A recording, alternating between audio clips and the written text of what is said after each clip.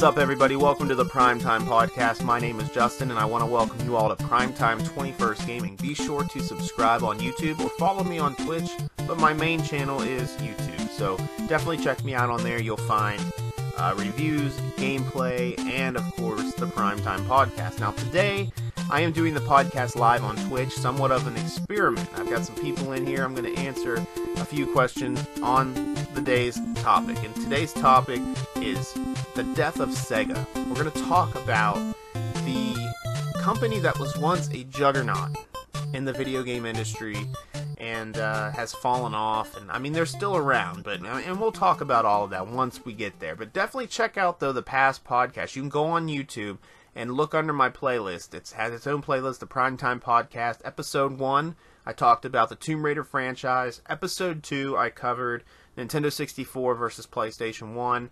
And then Episode 3 was talking about Xbox consoles with my buddy Dion. So definitely check those out. But today, it's the death of Sega.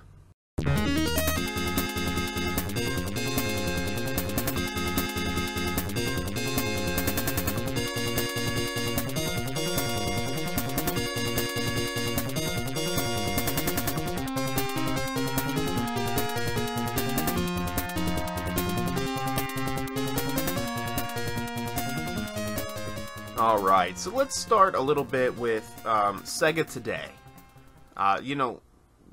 They're still making games, and Sonic Mania had just come out not too long ago, and I had got it for PlayStation 4, and I thought, honestly, it was an incredible game. I did. I thought it was certainly challenging, and it definitely had that old school feel to it. It was old school Sonic, but, just a newer, and it was a new game. It's a really good game, so Sega is still out there making games, and then of course we still have, they do like the little Genesis that you can like a plug and play right into the TV, and there's like games already preloaded, somewhat like an NES Classic or a SNES Classic, something like that.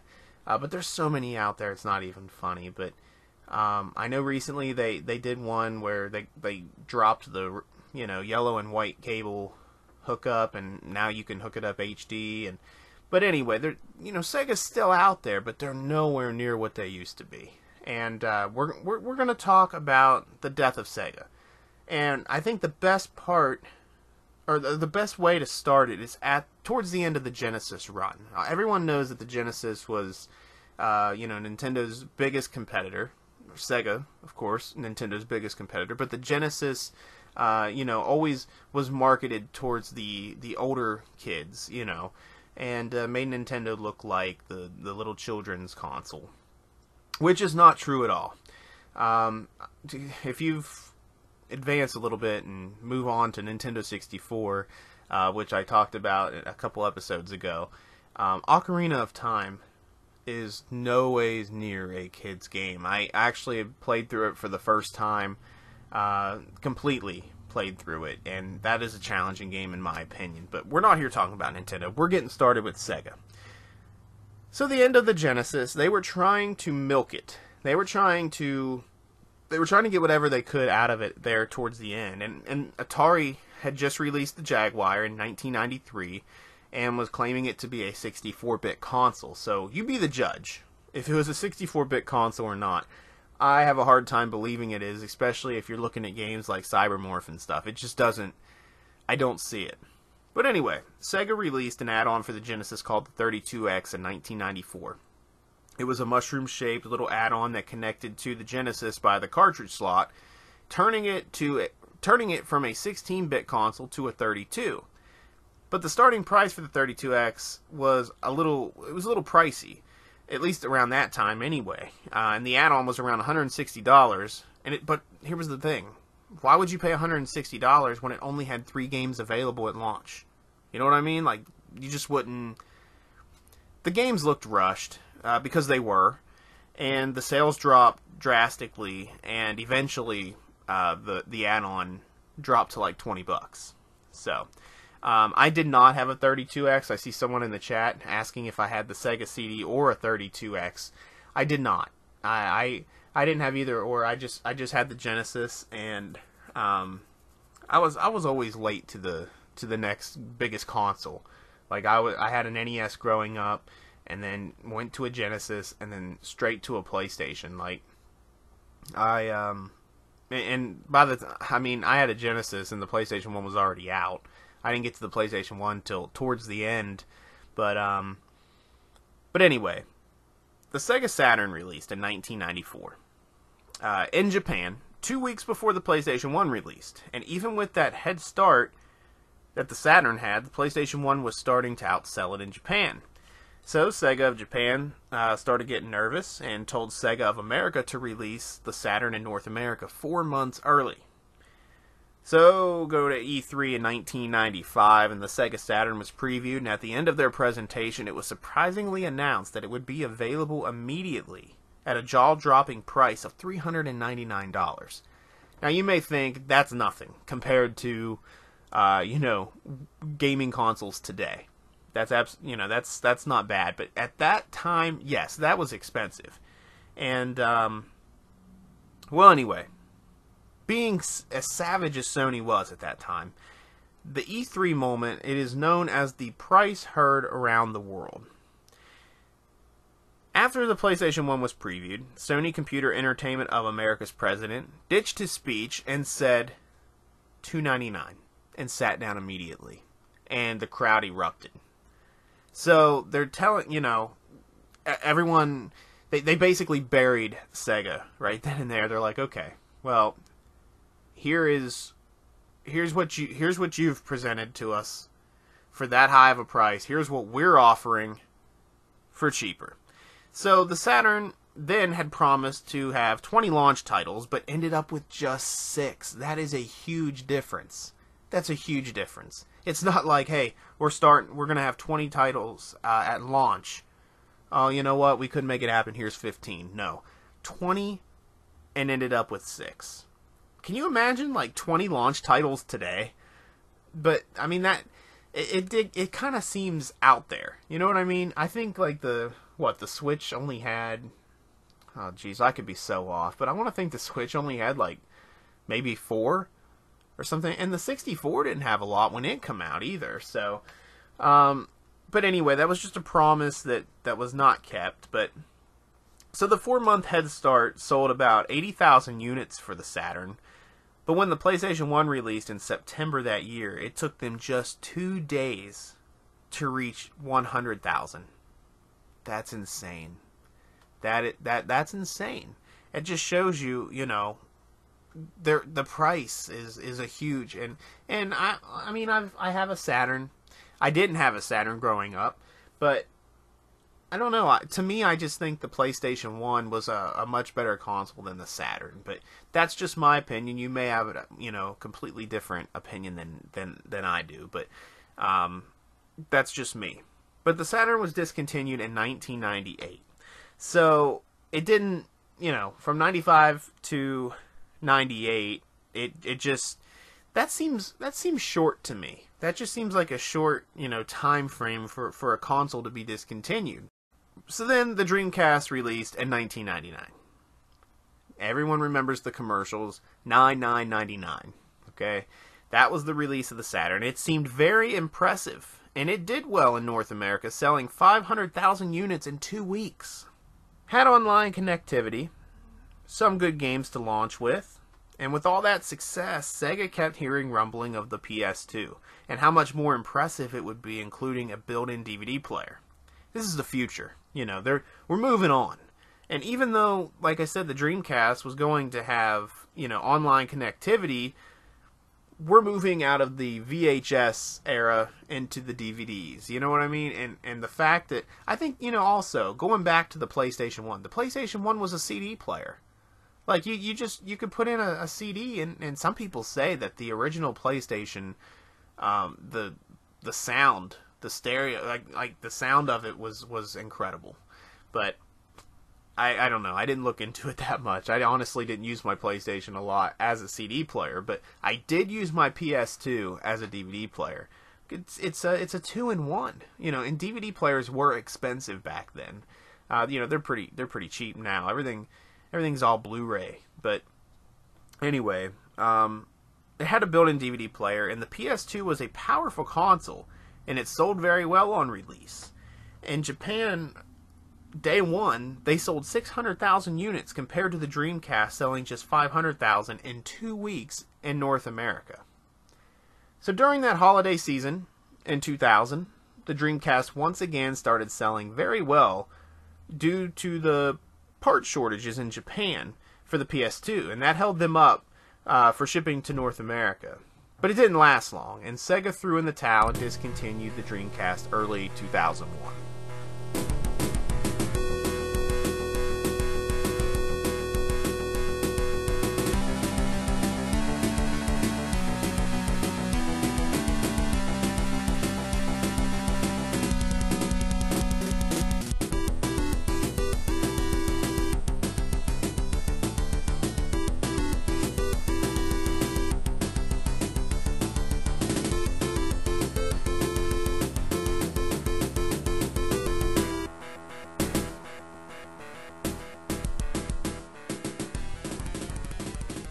You know, it's kind of crazy to think when you look back and you think the rival was always Nintendo versus Sega, but in the end it was Sony that, or well, the PS2 alone drove the dagger in, and you know, third-party developers like EA wouldn't even work with them because of the failures of the Saturn.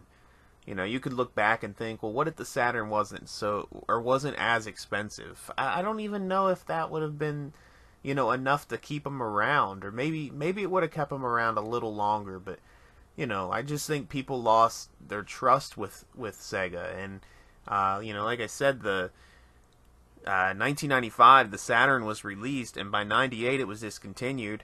A year later, 99, the Dreamcast is already coming out. So those people who spent money on the Saturn just a few years ago are going to have to spend a good bit of change to get the new console. And then the PS2 on top of that, you get a DVD player. It was just the better option. You know what I mean? It's kind of like a bundle. It's like a bundle deal. Why wouldn't you?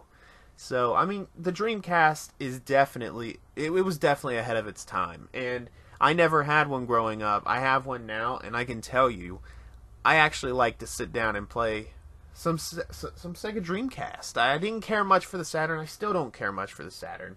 I do like the Saturn cases, but that's about it. But the Sega Dreamcast was a console that I just think, due to the failures of the Saturn, it wasn't able to get the recognition that it probably deserved.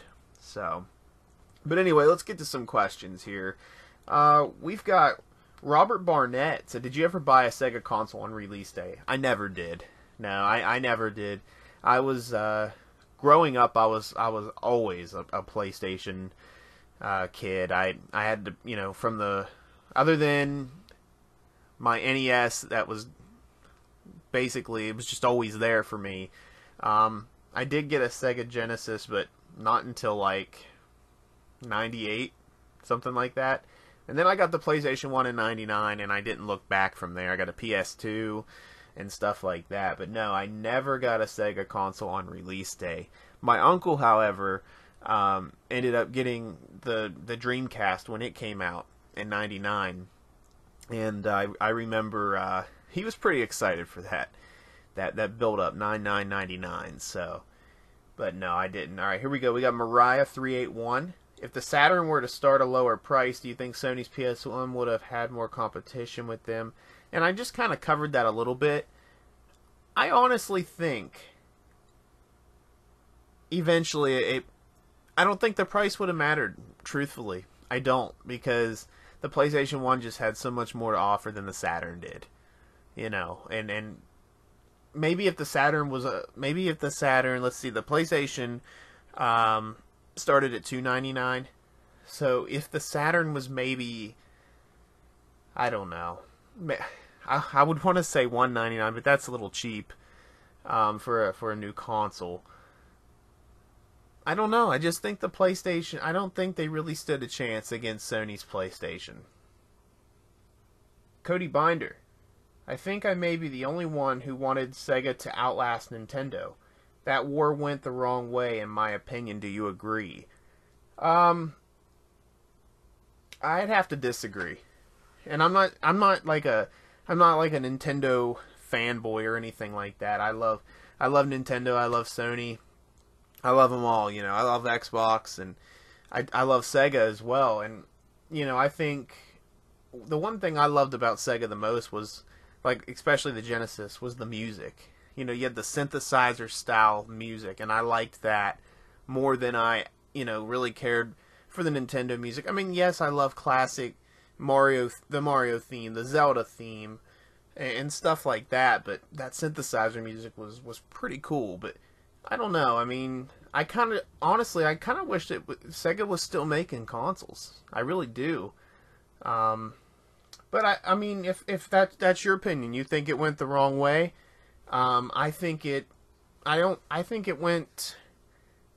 I'm kind of torn because I'm like, I kind of wish, you know, like I said, I kind of wish Sega was still making consoles. So, but Nintendo definitely lost a battle as well there for a little bit. You know, losing to Sony with sales. You know, Sony beating them, the Nintendo 64 with their PS1, and then the PS2 beating out the GameCube. And Nintendo really wouldn't pick up any speed until the Wii. But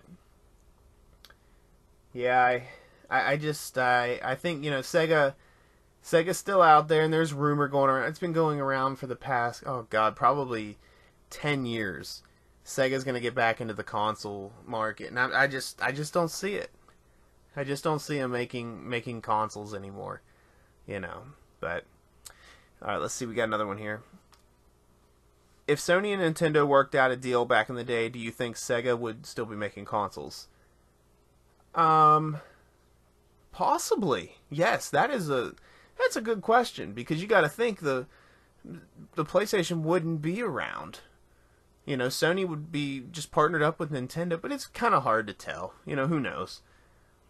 Would you buy a new Sega console if they were to release in the future? I probably would, depending on the price. I would hope they'd be a little smart about it. But then again, look at console prices today. That $399 is nothing compared to today. You know, I think the Xbox One and PS4 started out at $500, I believe. Or maybe the PlayStation 4 was $400. I'm not sure. I know when I bought my Xbox it was $500, the Xbox One. But yeah, those prices, they're nothing, you know. And it's weird because video game prices back in the day were more than they are today. I mean, not counting the DLC bull crap, but heck, you could buy the video game 3 times by the time you buy all the DLC for a game. But that's a whole nother podcast. Am I the only one that thinks Xbox copied the controller design for the Dreamcast? It's very similar, like with the buttons and the color scheme, or the color of the buttons and stuff. It is very similar, but I've heard that before. I've definitely heard that before. What's your favorite Sega console? It's definitely between the Genesis and the Dreamcast. Like I said, I didn't care a whole lot for the Saturn, and the Master System was way before my time. And I always had, like I said, I grew up with an NES, so I'd have to go with the Genesis, or probably the Genesis. I have more memories with the Genesis than I would of the Saturn. So, but all right, guys, that's gonna do it. You know, just not a very long podcast. Just pretty much cover what I thought, anyway, was the death of Sega. And when I look back at it, just business decisions. You know what I mean? It's just Sega pretty much buried themselves, and Sony was there, like I said, to drive that final dagger in to make sure they were completely finished off. But that's it, guys. That is the death of Sega. Once again, I want to thank everybody who came in and watched this live, and I appreciate the questions. And those of you who are watching it later, once it has been uploaded to YouTube, be sure to subscribe to Primetime 21st Gaming on YouTube. Also, be sure to follow me on Twitch. I'm not on there as much as I am on YouTube. but you can catch me on there once in a while. But definitely check out YouTube. I do gameplay, reviews, and of course the Primetime Podcast. So who knows what the next episode will be, but there definitely will be some more Primetime Podcast episodes. I try to do one a month, so definitely check them out. And that's going to do it for me, guys. My name is Justin. This is the Primetime Podcast, and I'm signing off.